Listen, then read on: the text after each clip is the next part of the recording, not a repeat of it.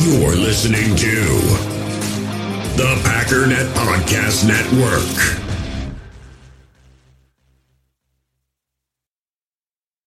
When you need mealtime inspiration, it's worth shopping Kroger, where you'll find over 30,000 mouth-watering choices that excite your inner foodie. And no matter what tasty choice you make, you'll enjoy our everyday low prices, plus extra ways to save, like digital coupons worth over $600 each week. You can also save up to $1 off per gallon at the pump with fuel points. More savings and more inspiring flavors make shopping Kroger worth it every time. Kroger, fresh for everyone. Fuel restrictions apply.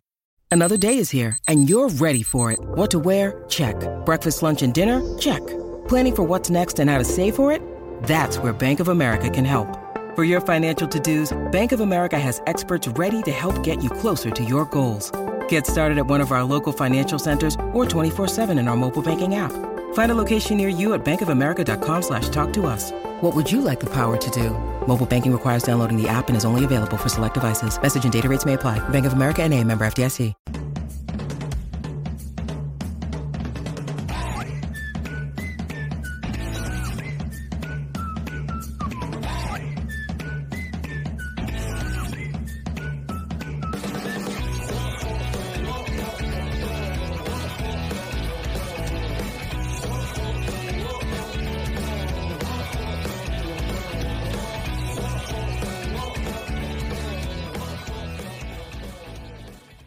What's up, guys? Welcome into Good Morning Lambeau. My name is Clayton. You can check us out on Packernet.com. You can find me on Twitter at Packers_access. You can email us, PackersTotalAccess@gmail.com. Text us 865-658-5824. I was just telling Jacob offline here.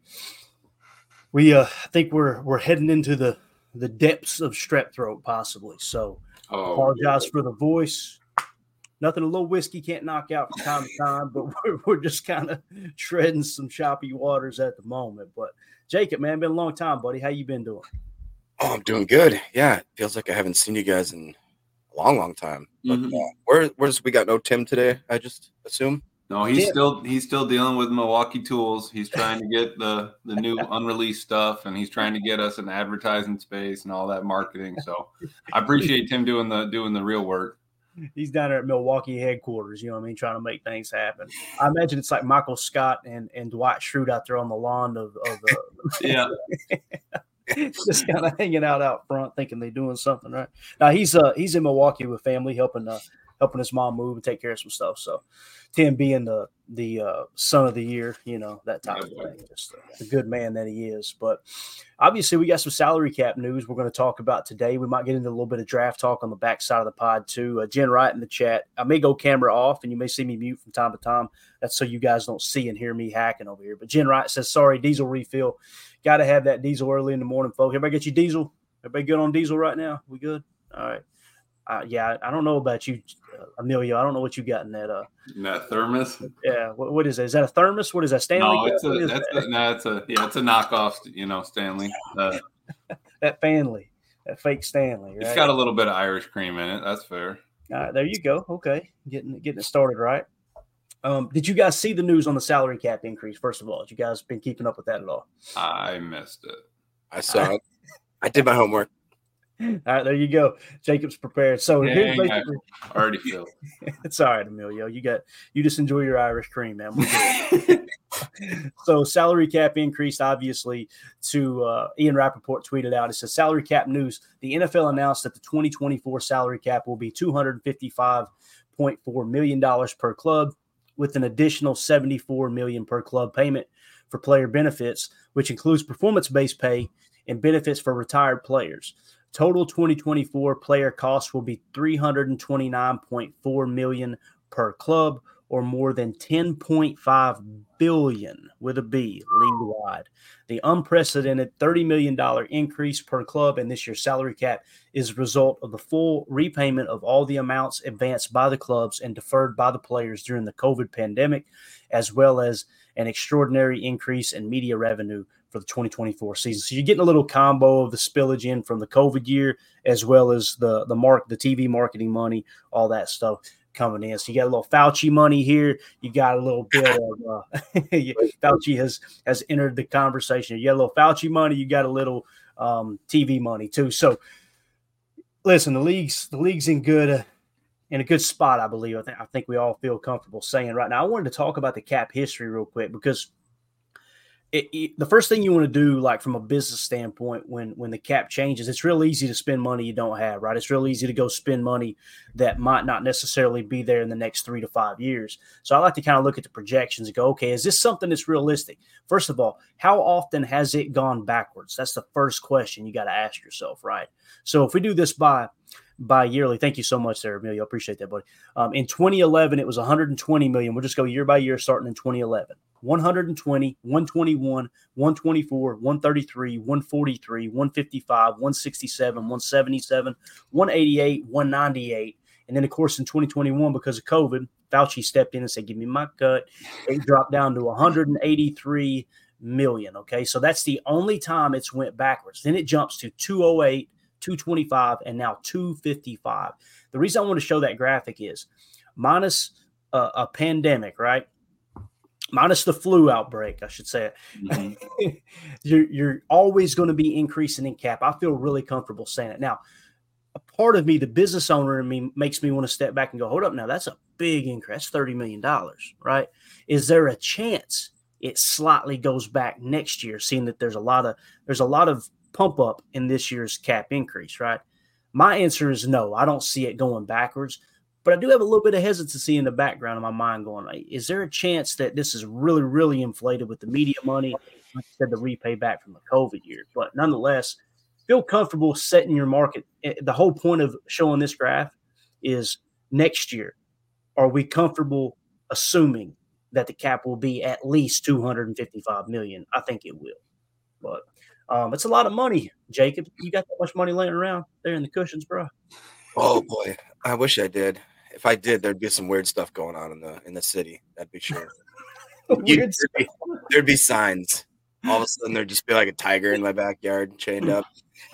Weird stuff going on in this city. I love it, dude. Absolutely love it. So yeah, that's kind of your cap history. Now, how does that affect the Green Bay Packers, right? That's what everybody wants to know. So let's kind of dive into it. These are the 2024 cap totals for the Green Bay Packers. Okay. Let me get that logo down real quick. All right. Oh, my bad. No, it's okay. It's all right, man. I should have known it said cap total, but you know me, man. I'm over here on daggum Dayquil and Dayquil whiskey and a little Irish cream myself. So there we go. 2024 cap totals. All right. Salary cap total $255.4 million, right? You've got from the 2023 season rollover cap of $8.7 million. Some people are going, what the heck's that? Basically, there's a rule in place in the NFL that if you, however much money you stay under the cap, you can roll that into the next year. Okay. So the Packers were $8.7 million under the cap last year. Many people go, but wait a minute, we had Aaron Rodgers' cap penalty. We had this, we had like over $50 million in cap penalty. The salary cap gloom and doomers told me we were screwed. Right. Correct. We still rolled $8.7 million into this year. Okay. So the adjusted salary cap is now $264.1 million for the Packers. Understand this graphic comes from Spotrac. You can go to Over the Cap. It's a little bit different. I always say you're going to be within $5 million with these figures. Okay. So don't lose any sleep trying to split hairs here. All contracts come to $250.9 million. With just your top 51 contracts, it's $244.5 million. Now, what does that mean? You only have to account for the top 51 contracts against the cap. Okay. So basically the other players that are on the roster that are, that are 52 and 53 on your active roster or whatever, right? Those numbers don't even count towards the cap. It's not a huge deal, but it is just kind of a little thing that they do. I think they allow it for a little buffer. Dead money, $7.1 million. So total in all, $258 million. Total with the top 51 is $251.6 million. So your cap space with all is $6 million.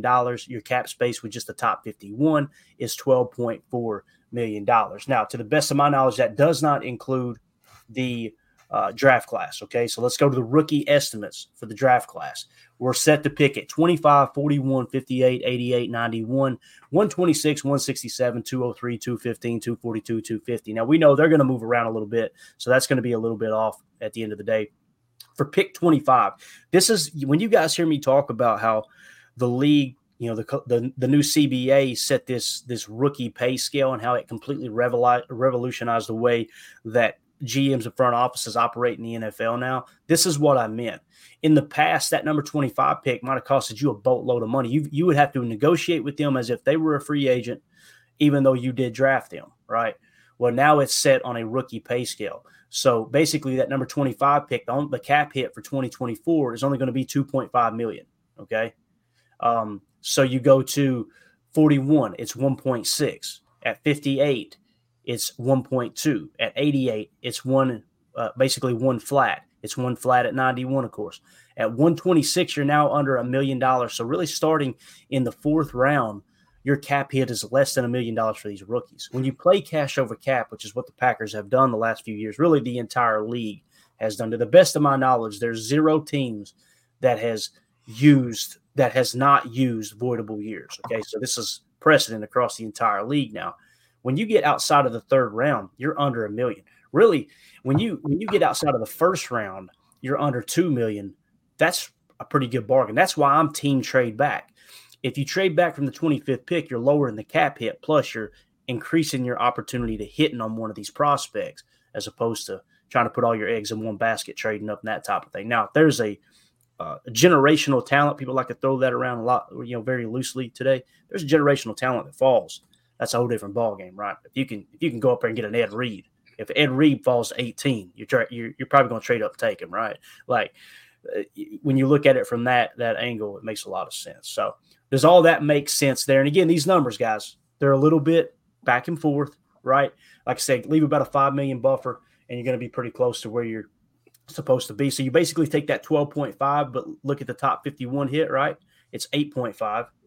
So if you tack that on, you see we're going to be about $4 million under the cap as it sits right now. Now there's some June 1st stuff that comes into play. Let's don't get too lost in the weeds. The whole point of this exercise is the Packers have plenty of money that they can free up and spend, as we've talked about. I've got a whole list here of about 10 players where you can free up cap if you want to go on a little bit of a spending spree here. But obviously it's good news for us, but it's also good news across the board. Jacob, you've been in business. You've ran restaurants.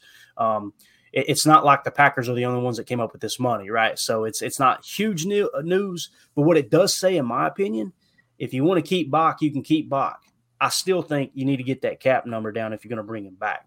Probably the same thing with Aaron Jones, although I would be more enticed to just keep Aaron Jones where he's at, Jacob, just because, hey, look what he's done for the franchise. He took a pay cut last year. I'd be willing to swallow that $17 million a lot quicker than the $40 million that Bach is due. But what do you think, Jake? Yeah, I mean, that makes sense to me. Like you said, it's the doom and gloomers up until that moment Friday. They were telling us that this is not possible. We've talked about it so many times with the Rodgers contract, the Bach contract, the Aaron Jones contract for the first and second time. Here we are again. And, not to sound gloaty or whatever, but I think we just need to remember that going forward, especially when we get around the offseason time. Everybody turns into an accountant and an expert. And I think you handled it the best way, because we were just looking, Spotrac seems to be almost spot on. I mean, there's a reason why they get paid to do what they do. And then, I think that I read one article and they compared it to like when you put on your winter jacket and you find $20 in your pocket and you're like, whoa, all right. Right. Now I'm riding high, and so when I first read it, I think a lot of people got misled and thought that we'd end up like 30 mil ahead. But once you crunch down those numbers, it's a nice way to, because I was hearing roughly about 13 actually is what it kind of helps us with. And we are still at the bottom of the barrel as far as the NFL is concerned in cap room, I think still. But like you talked about, there's anywhere from, I would say, 8 to 10 players where we could restructure and hopefully come out with quite a bit of cap room.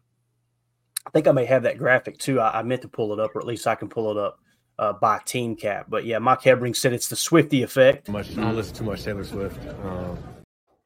And then he also went on to say, what was that second one there? Happy Combine Week. Yeah, happy Combine Week. Live it. It's crazy. Probably saying love it. Let's go, fellas. Man, mine always autocorrects to live it too. Every time I say love, it says live. I'm like, what the heck, dude? Like, Anyway, but thank you for the super chat, Mike. We appreciate you, buddy. Yeah, so I don't know if I had that graphic or I just had it pulled up on the screen. Yeah, I just had it pulled up on my screen to answer that question or make a comment there, Jacob. Right now, we're 22nd in cap space at $12.4 million, and this is according to Spotrac. Dead last at 32nd. This is the difference. We are $12.4 million in the positive according to Spotrac. As everything sits on this current date, I just told you there's a lot of different things that's going to shift that around to where you might be a little over the cap at certain points of the year that you're going to have to get under. But the Buffalo Bills are sitting at negative 41.3. All right. Now, again, just like, remember the Saints, 80 million? They were projected 80 million over the cap. They're already negative 38.8 million over the cap. They're going to get under the cap like that. The big conversation piece here, in my opinion, Emilio, is if you want a player, the top priority is get the right players on your team. Right. The Saints have proved – people think they're proving a point when they say, well, that Saints are a perfect example of how you ruin your cap. Their cap is not the issue. Their issue is they don't have the right talent. The goal is to get the correct players on your team. Right? You want the most talent, but more importantly, you want the most talent that's going to fit what you're trying to do schematically. I feel like they're just firing from the hip. Yes, they're overspending. Yes, they're horrible at managing the cap. They're always going to get under, but they're going after players that they want. The problem is the players that they want suck. That's what it essentially comes down to. They said Derek Carr is the guy we want to build our franchise around. So they went out and overpaid for good. Not great. We talk about that all the time. Michael Lombardi 101. Never overpay for good, only overpay for great. They are the poster child for overpaying for good. But the goal, Emilio, right, is to get the best roster. That doesn't necessarily mean spending the most money, right? No, and that's exactly it. With that being the case on the salary cap, I think that was, what, like you said, one of the best things that happened to the GMs and the front offices for the NFL. Because when we watched that Rodgers clip, what were they talking? Like they had to work out like 20 million or, 13, 14, 15 million. What team needs a quarterback? Do they have the cap space? All that stuff. All that's out the window now. 2 million for a player is like, barely vet minimum. So on a 2-year, $4 million or 4-year, $2 million deal, I mean, that's easy money. So, it's cool to see them work those numbers. But like you said, man, it doesn't really come down to it. It really comes down to the players on the field, not the numbers they're jostling around, on the back end. We predict it every year. Jacob, you've been doing this podcast with me for 2 years. Every year, do we not predict the time frame? We go, okay, this is the time of year where everyone freaks out over the cap. They freak out. Not everyone, but there's a select few that like to build this doom and gloom. Boy, they're in trouble. They better do something. This is kicking the can down the road. Keep kicking it down the road. And then you get through this point, they get under the cap. And now everything stops for 2024, and they move on to 2025, and they'll start creating the same narrative that I don't know how this team's going to get under the cap, and it's just silly, man. I know that because I used to be one of those guys. I was one of those guys that bought that fear, right?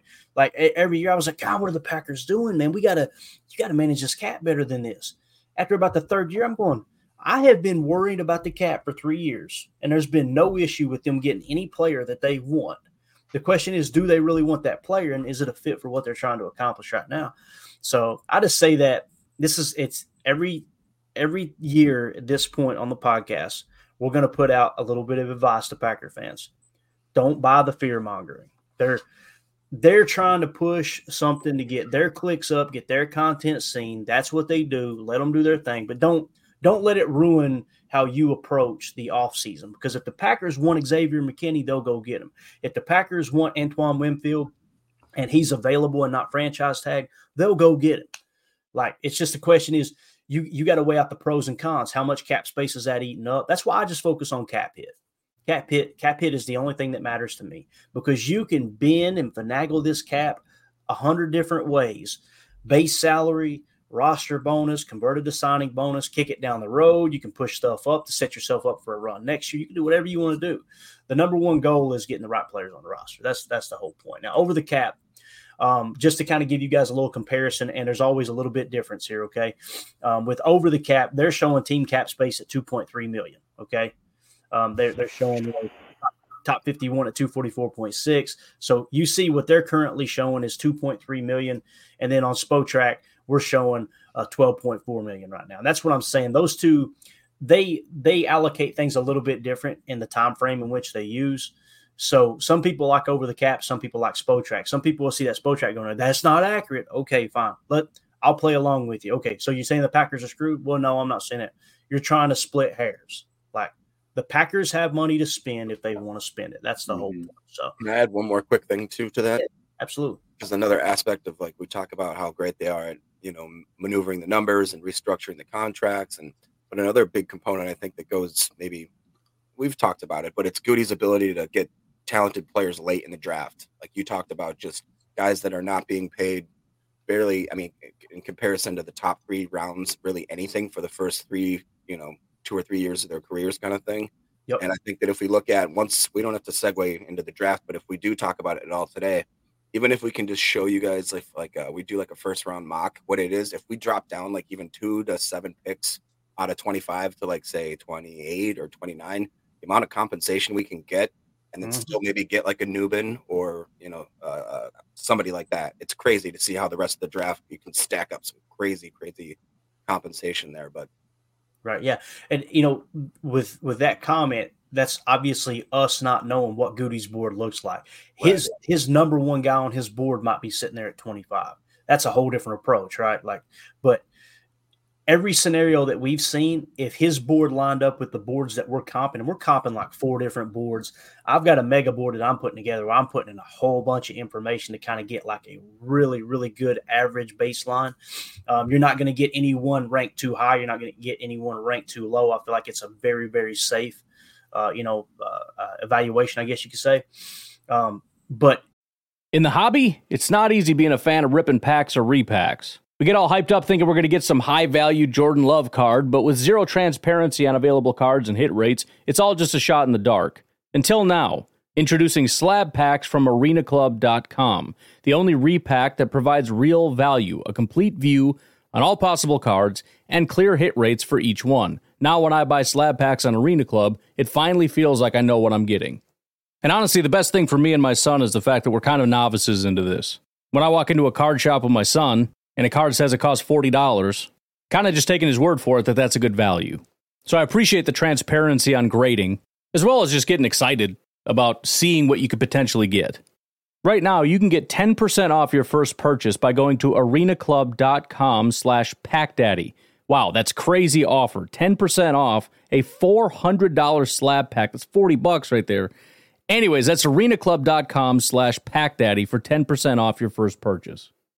We all have smartphones, and we all know they're pretty amazing, but they also can be amazingly distracting, especially when we're around other people. So US Cellular wants us to reset our relationship with our phones by putting down our phones for $5. That's right, a company that sells phones wants us to put down our phones. And to see what we find, learn more at uscellular.com/built for us.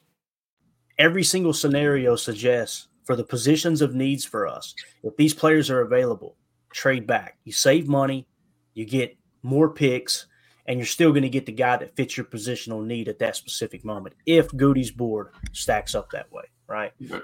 And we all know it's darn near impossible to predict Goody's draft picks. We did pretty decent last year predicting a few of them, but for the most part, man, it's like shooting craps, no doubt about it. Chad Inc. in the chat said the Bengals tagged T. Higgins. That hocking cap, and the Bengals took advantage of it. There you go, man. They immediately said, and here's the thing, too. They may still trade him, right? Like, just because you tag him doesn't mean you're going to keep him. Remember, we kind of did that with Tay. Right. They may be beyond repair there. They could play hardball, right, and just say, hey, look, you're either going to sit out or you're going to play this year. But, yeah, that could be kind of a tool used to trade as well. They were one that surprised me, to be honest with you. I was expecting – Joe Burrow signed a huge contract, right, guys? Remember he signed that big deal? And wouldn't that make you think, well, I bet the Cincinnati Bengals are up against the cap, right? The Bengals are 6th in cap space, okay? They're top 51. With their top 51, they're at $74.2 million in the positive. Wow. In 2024. And they got Joe Burrow. Now, what's Joe Burrow's cap hit? And this is what I'm going to kind of point out. He's got the highest cap hit on the team. $29.7 million. People are going, well, it should be higher than that. If you click on Joe Burrow's contract, this is how it's broke down. In 2024, the cap hit is 29.7. In 2025, it's going to jump to 46.2. Now, why do I say that? That's the kind of transition you're going to get into when you re-sign Jordan Love, right? When you get a deal done, it's not like the very next year is going to be boom, oh crap, there's the cap. Now people are going, how did they do that? You basically got, he's under contract for 2025, 2026, 2027, 2028, and 2029. So he essentially signed a $6 million deal, right? With that $6 million deal, they also tacked on 3 voidable years.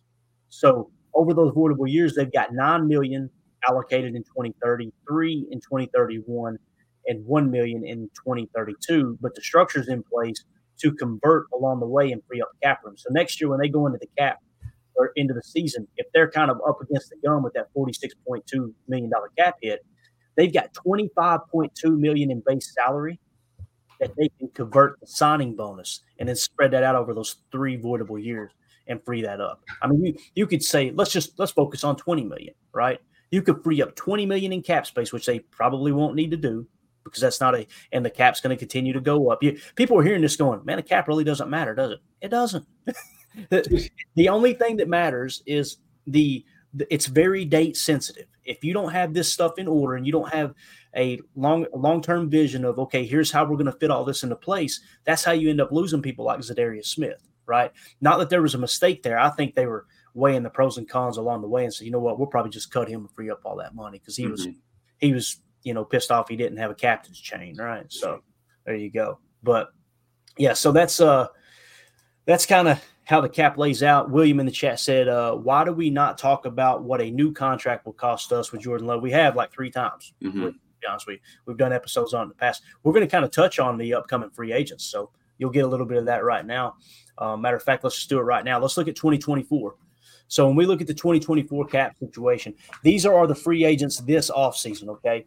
Let's start with the unrestricted free agents. You got Yosh Nijman, Keyshawn Nixon, Darnell Savage, Rudy Ford, A.J. Dillon, Eric Wilson, Josiah DeGuara, Tyler Davis, Jonathan Owens, right?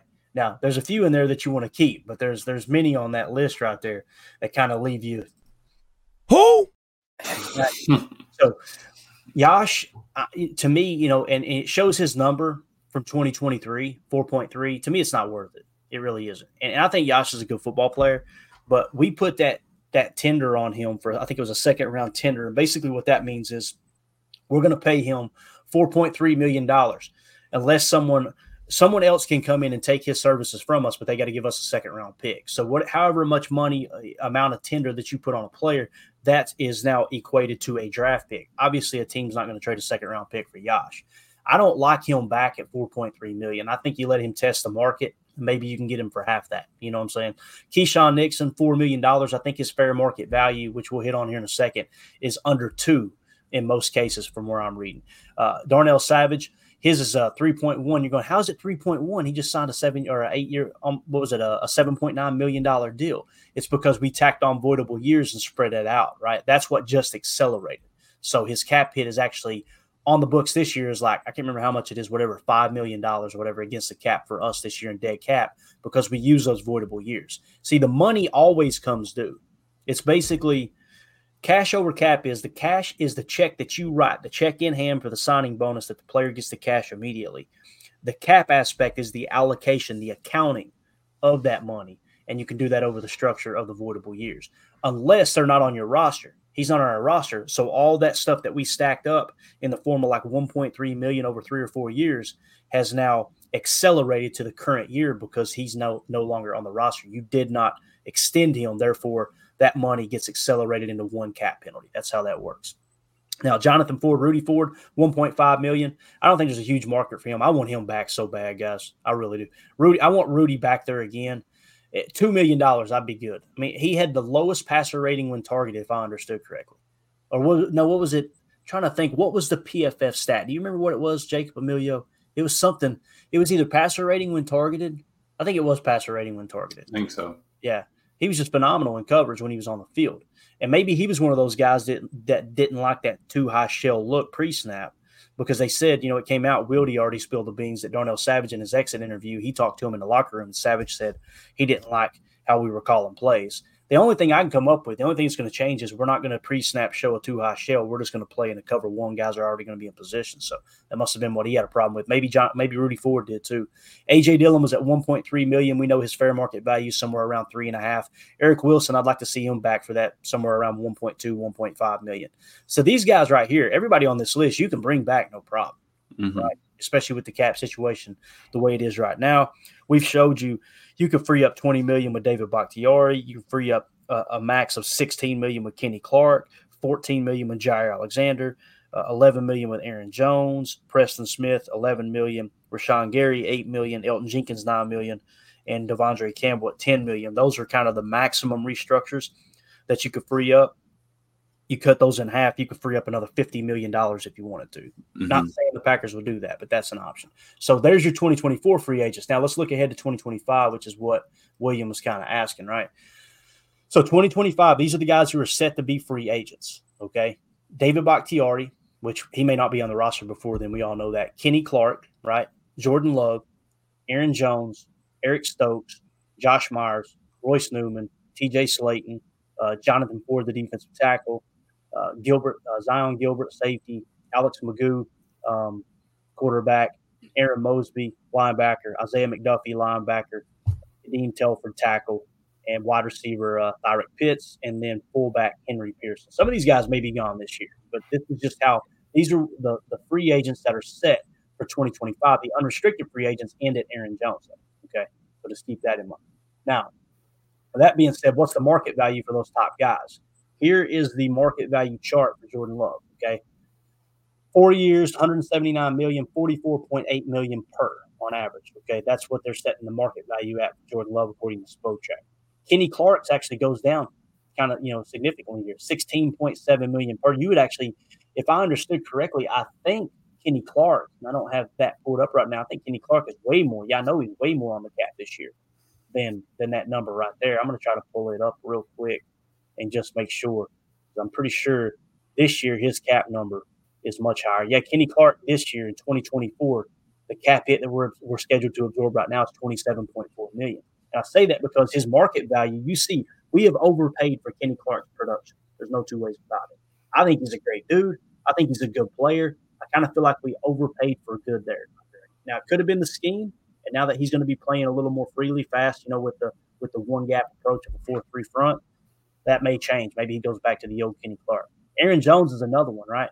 As far as cap hit this year, Aaron Jones' cap hit is set to be 17.5. We think there's a good chance that's going to get restructured, although it's not happened yet. So it's 17.5, and it's showing that his market value is going to be $5.1 million. So you could literally bring him back this year, right? Let his contract expire, let him test free agency, and probably get him back for a third of what we're paying him this year. So you're going to see the cap is going to get in an even better situation moving forward. Does that make sense, Jacob? Yeah, it makes perfect sense. Yeah, so that's the whole point of like doing these exercises to kind of put people's minds at ease. Like, if you want these players, you can have them, right? You can get them. It's just a matter of where does Goody see the value? And we know he loves to build through the draft.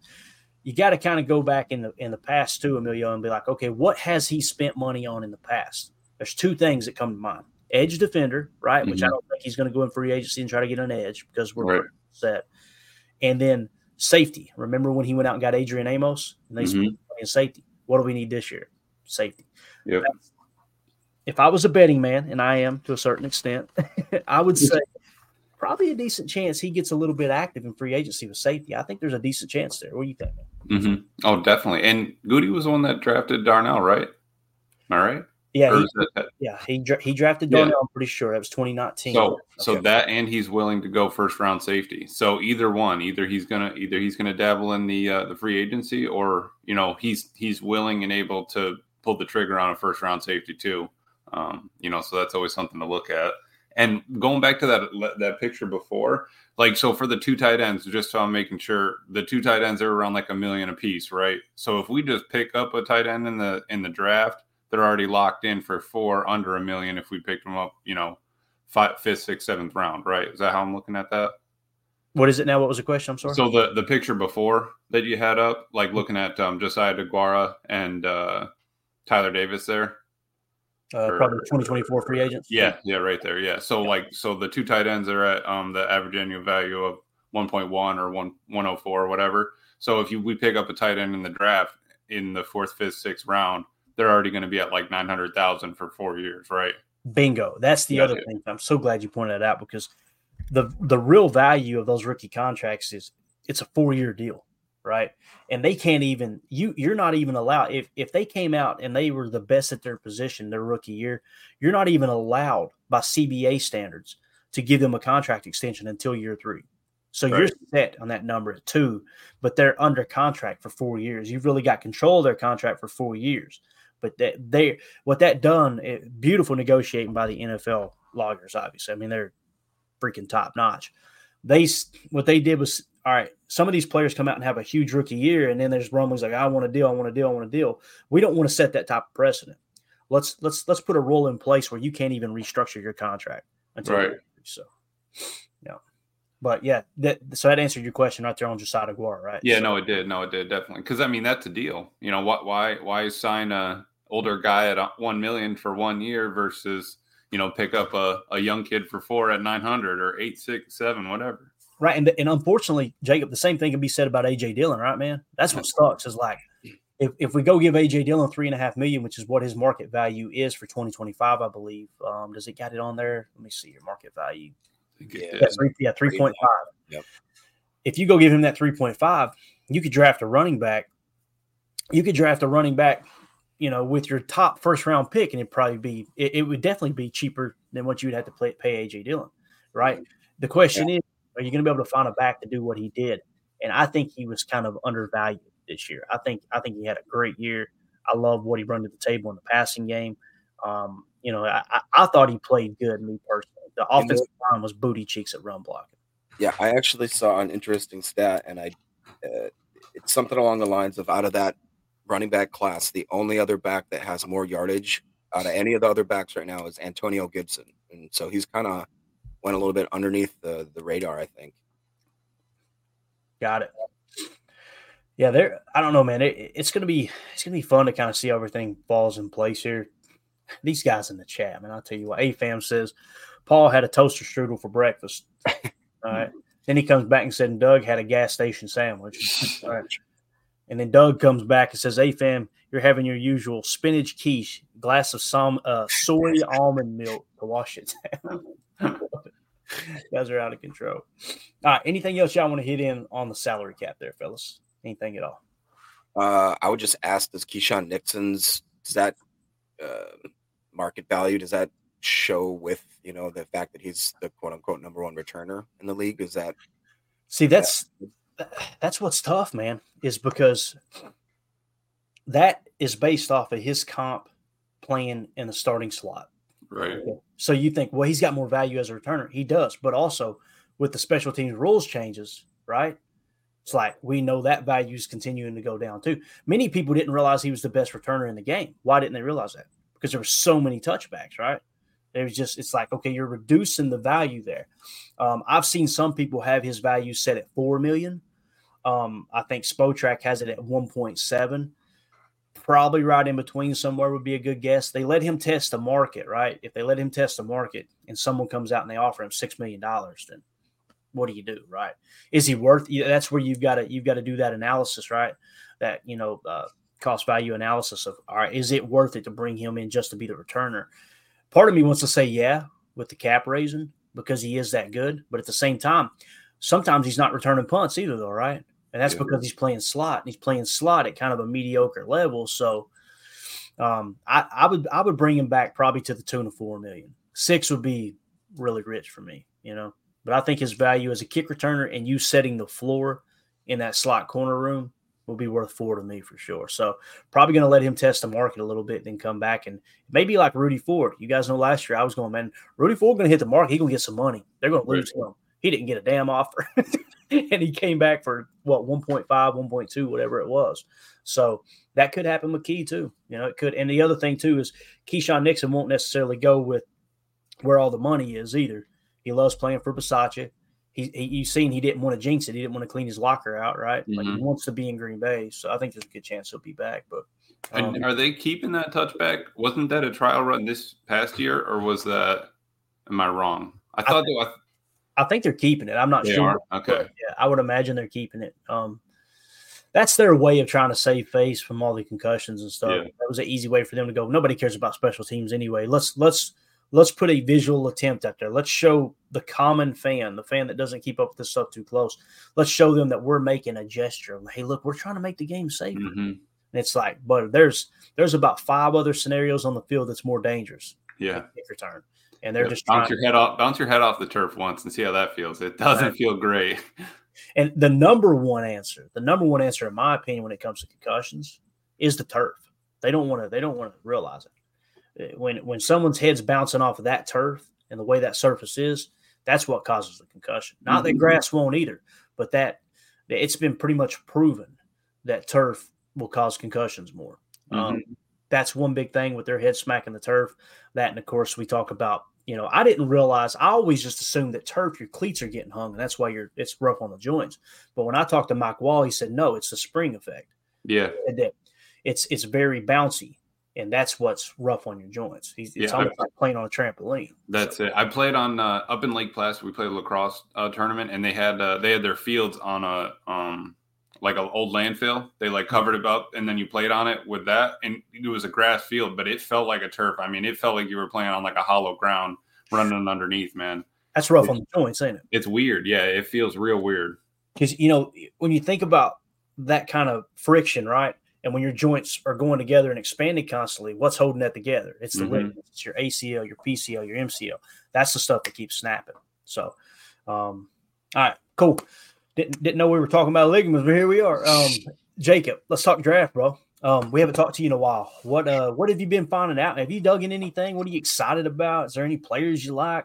What are you thinking? What is it, Jake?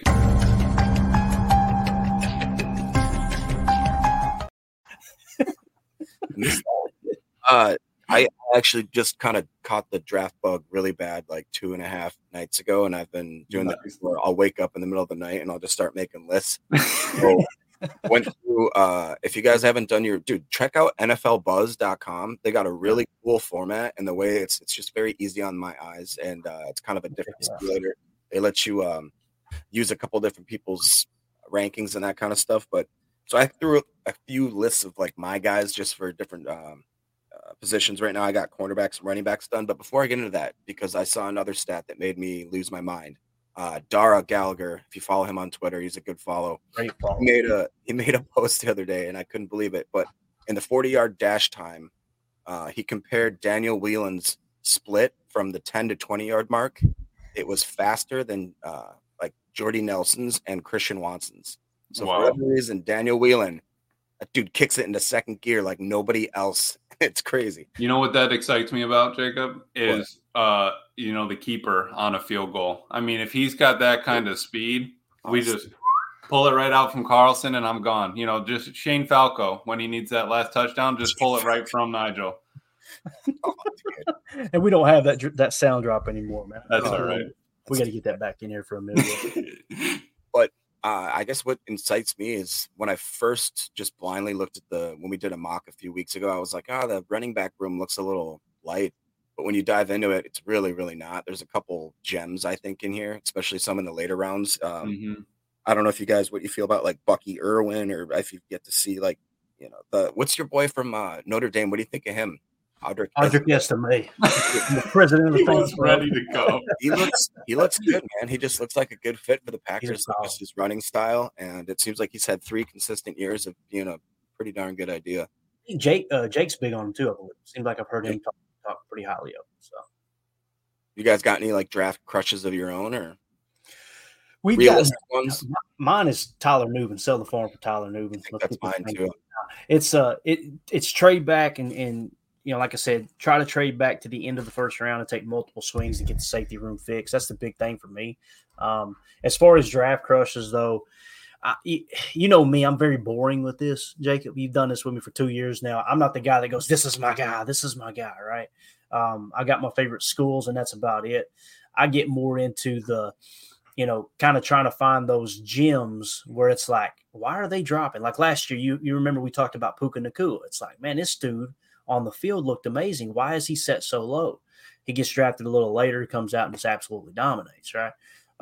Those are the type of things I like to get into. But what about you, Amelia? Do you have any kind of draft crushes? I know we've done a lot. If we're talking running backs, I'd say the late round gem. I like that Isaiah Davis kid from South Dakota State, Jack Rabbit. We'll bring him in. Him and Tucker are good friends. And if we're talking safety, a little bit later on, I like Vaki from Utah. Here's Isaiah Davis's numbers right here. Can you guys see this? Okay. Yeah.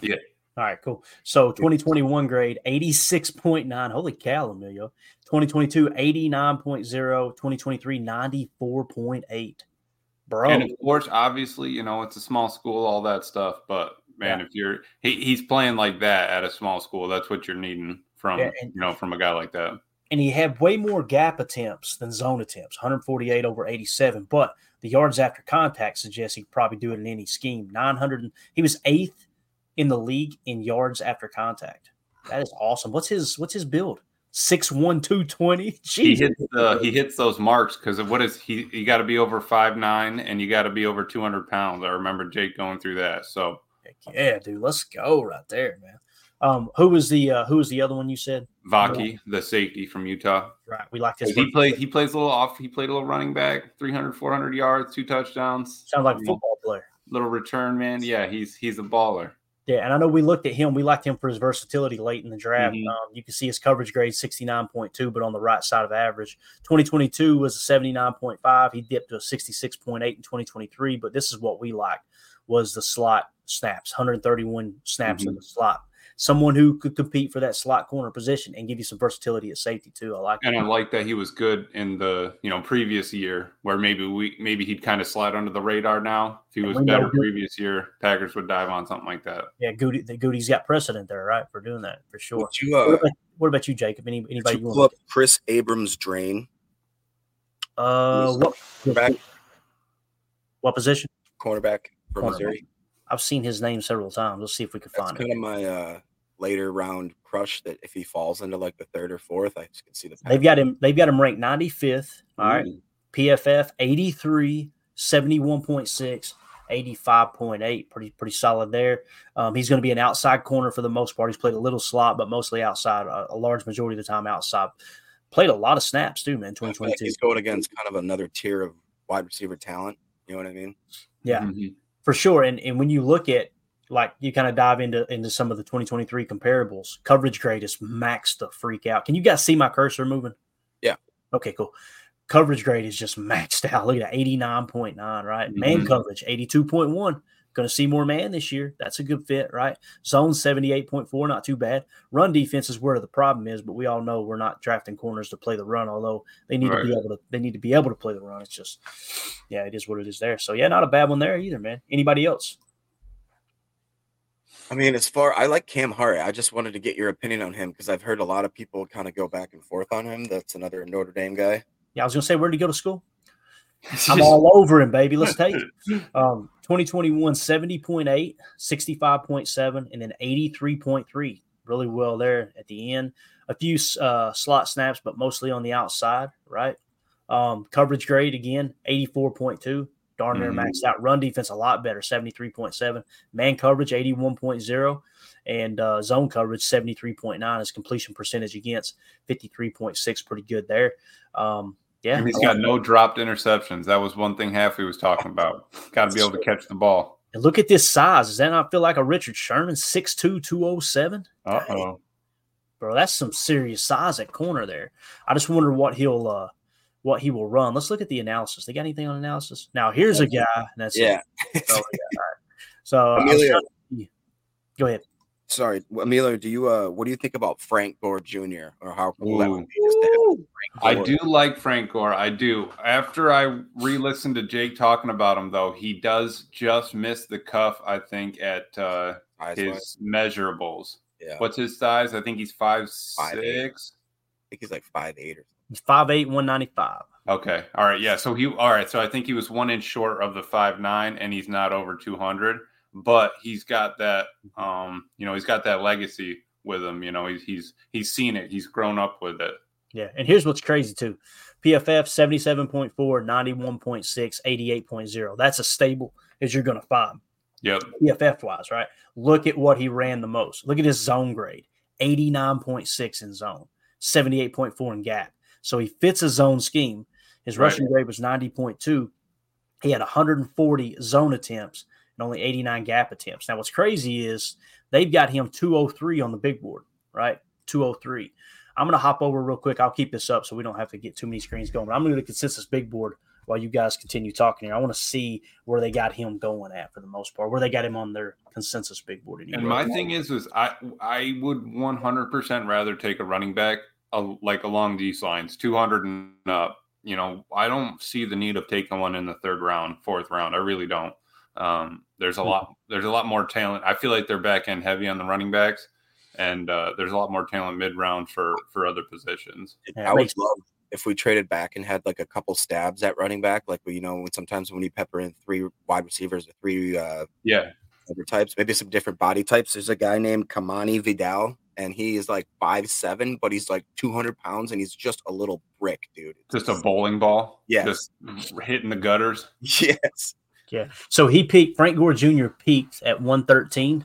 He's sitting at 180 on consensus big board. Now, when you do all the mocks, the top mocks he was taken in, 6th round, 6th round, 6th round, 6th round, 6th round, 6th round, and 7th round. So sounds like he is projected to be a 6th round pick. You take him in the 5th, boy, I'd be all about that pick. You kidding me? Whew. What else we got? Anybody else y'all want to hit real quick? The only other one I saw in the chat was wide receiver. Okay. My man Eldegrim had Hayden Hatton from Idaho, a little late round guy. Hayden Hatton from Idaho. But are we taking a receiver? Goody's going to take his first round receiver this year? Dude, I would laugh so damn hard if he took a receiver in the first round. Oh man, he is late. Yeah, he really. I don't remember seeing him. I don't either. I'm eager to see though. Here we go, Hayden Hatton. 281 on PFF's big board, 6'2", 205. Look at this. We might have us a gym here, boys. Uh-oh. We got 2021, 70.4, 91.8, 90.5. Played a lot of games, too. Receiving grade, 90.6, right? Grade versus man coverage, not very good, which would suggest he got the majority of his stuff against zone, which is totally cool. But that's freaking wild right there. Yeah. Oh, and he played for who? Who is that? The Vandals? Who is that? Idaho. Idaho. 6'2", 205, redshirt junior. About said redshirt German. Oh, Lord have mercy. That's that cough syrup talking, boys. I'm telling you. Mostly, look at this. Look at this. Most drafted by the Jets, 13%, and the Packers at 8%. Uh-oh. We may have found one. I love it. Who was it that said that in the chat? Eldegrim. Eldegrim, there you go, man. You're going to get credit for that if they draft him. If they don't draft him, we're going to give you hell. That's the way it's going to work. Okay? So I'm going to write his name down, though. That's an interesting one there, man. That's good size and everything. We'll see how he measures out combine-wise, right? He may be slower than molasses, but we'll see. And that was from, wide receiver from Idaho, right? Good deal. See, this is what I love doing right here. Mm-hmm. People on the pod are going, I hate it. I apologize, but we got to have some fun here, all right? What else we want to look at? What do you guys know the start times for the combine? Is that really this week already? Yeah, I think I need to look at the exact schedule. I don't have the exact schedule pulled up. Let me go over to the Twitter bird real quick and see if I can find that real quick. You guys talk amongst yourselves. I feel like that we should have an episode where between Tim, Emilio, myself, and you, we maybe make a few sleeper picks kind of for maybe a few different positions of need. Mm-hmm. And that way we can kind of you guys can write them down, hold us to them. Maybe that way we get a little something, maybe a friendly gentleman's wager. I don't know. All right. I like that. With some charity. I'm good with it. All right, let's see here. What do we got? It's kind of weird how the website's set up. All right, so it says NFL Scouting Combine live drills begins Thursday, February 29th with exclusive live coverage on NFL Network starting at 3 p.m. Eastern time. The full lineup below. So Thursday, February 29th. So this coming Thursday, right? At 3 p.m. Eastern, the defensive linemen and the linebackers.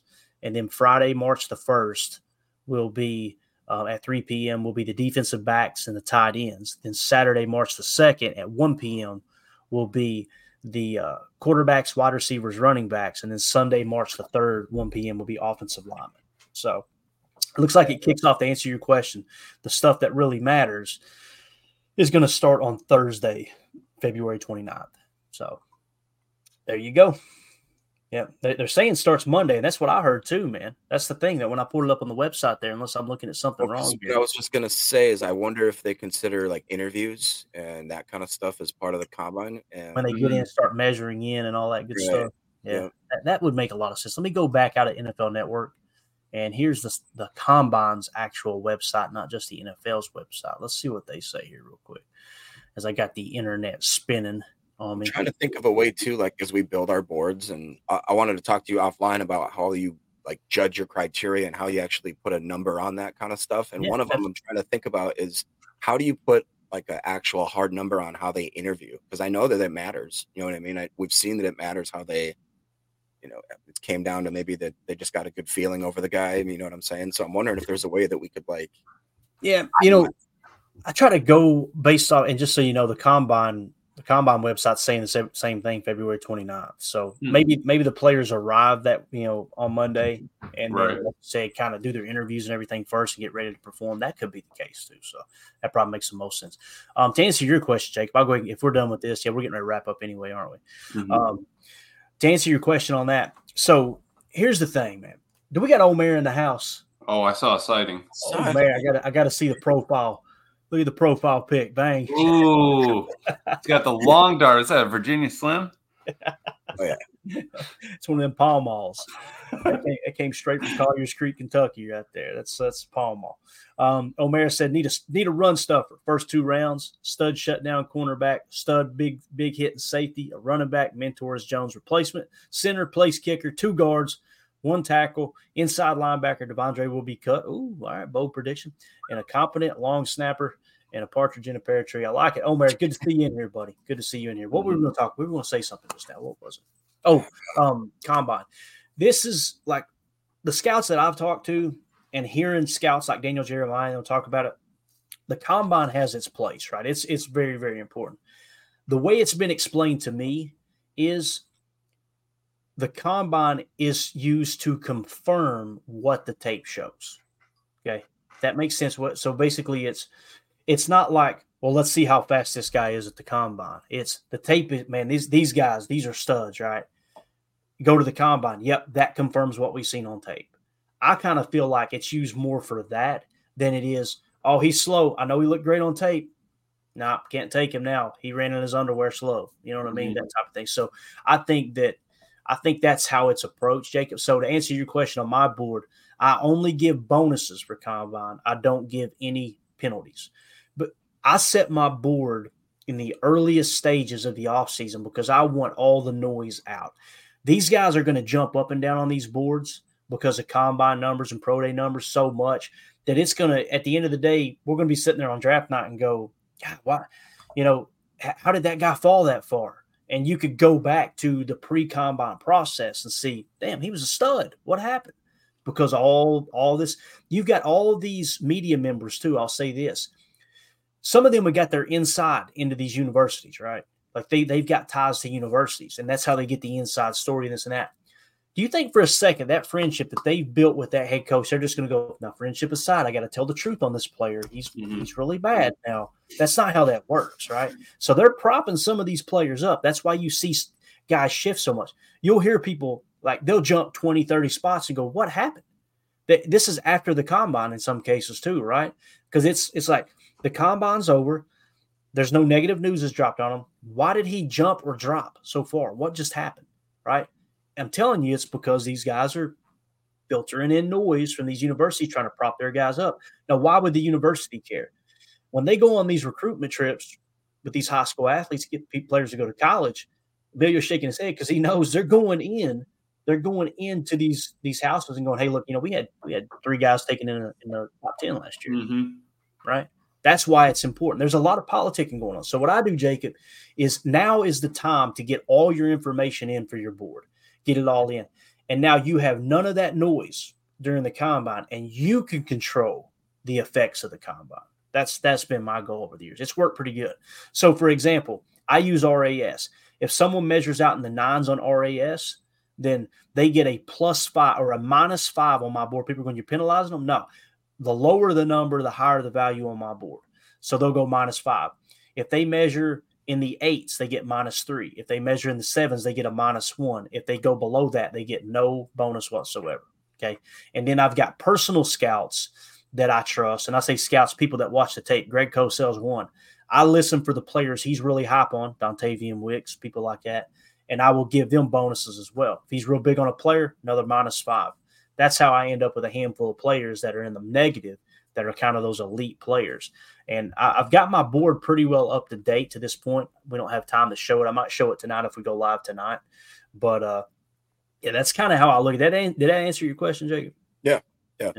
That's how I approach it, man. Because I can't stand that whole it's another stage of lying season is what it is, what they call lying season. People just get there and they blow smoke up your rear end trying to pump certain guys up, and you'll see others get tore down too. Usually that's because somebody's mom's ex-boyfriend decided they want to release a tape of someone smoking weed in a gas mask. You know what I mean? Like, it's not there's always stuff going on behind the scenes, no doubt about it. So it's an interesting season though, man. And it's a great filler, a great way to bridge the gap to the next year. That's no doubt. Yeah, and our combine stats will come out shortly. We'll get Clayton in the 3-cone, and we'll see how it comes out. We'll get Jacob's vert. We'll get all these lined up for you. My 3-cone will say incomplete, and in parentheses it'll say pull the butt cheek. That's what it'll say. I promise. I'm gonna have a worse hammy than Watson. Yeah. Oh man, my hammies feel like bread right now, bro. Dude, they screaming. My legs are jello. We threw 20 yards yesterday. I threw 20 yards in like 4 or 5 hours yesterday. I got home, sat down, and I couldn't move for like 3 hours. Things are numb. I love it. It's funny too, though, because in the mowing season, I do a lot of mowing, hanging on to that walk behind. Mm-hmm. So the arms and the shoulders stay pretty much in shape. But boy, you get below the chest on me, it's ugly. It is ugly, man. I about said a bad word. My brother referred to my ankles as a certain term, but we won't go into that. Yeah. Clayton's out there on the mower. All he's thinking about is, I tried this one chilling. Oh, man. Ruined it. Bring Tim back. It clicked out. Ooh, never thought I'd miss Tim's drops. It lagged and he hit it twice. I've done it 1,000 times. I'm sorry, Emilio. I got to do it to you. There it is. We need Tim back. Yeah, what's Tim doing? Tim, enough messing him with Milwaukee, man. Yeah. All right, let's get out of here. I got some stuff. I got some errands to run. And I got some more cough syrup to drink. I tell you, the throat held up a little better than I thought it would. I woke up this morning, rolled over, and I'm like, this is not going to be good. What, James? What did you see? What did you see, Jacob? Paul Robertson called him Emilio Anders Carlson. There it is. That's a good one. I like that, actually. Shanking it in the big wide left. Way wide left. Emilio Anders Carlson. Let's get out of here. Y'all got anything else, Jacob? Any parting thoughts? You want to spill some knowledge on these folks? No, I have no knowledge to share. All right, cool. What about you, Emilio? This is all I got for Jacob. 65%. 65%. That's what we. No, his favorite one is this. Yeah, there we go. All right, I'm out of here. All right, guys. Y'all have a good day. We'll see you. We'll possibly see you tonight. We'll see if there's anything to talk about. If so, you'll see a pod get scheduled for this evening, 7 Central, 8 Eastern. If not, we'll see you tomorrow morning. I'll let you guys know what the plan is. But I want to thank everybody for hanging out with us today. You guys were awesome. Mike Hebring, thank you so much for the 2 super chats, buddy. You're always a blessing. We appreciate you. Good to see you in here. So with that being said, those of you listening on the pod, thank you for making us a part of your day. As always, let's go out and be the change we want to see in the world, and go Pack Go.